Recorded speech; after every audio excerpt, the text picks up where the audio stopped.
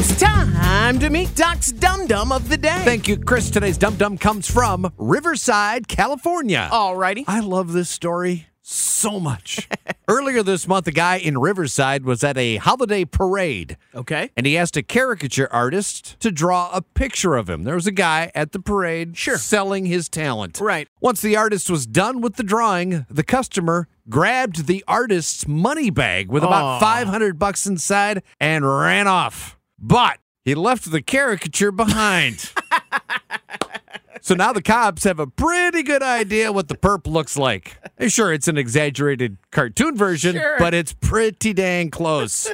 The cops say the guy is an adult male in his early 20s, about 5'1", and from the drawing we can see he had a mustache and an earring. He was wearing a red baseball cap and a blue jacket, and he was wearing a giant lei, holding a comically oversized margarita, and riding a smiling shark.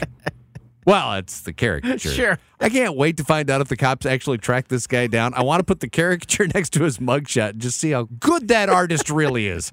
And to the thief, dude, the guy you robbed just drew a picture of you and you left it there. When the cops ask him, did you get a good look at the guy? He has an actual drawing of you. You are Doc's Dum Dum of the Day.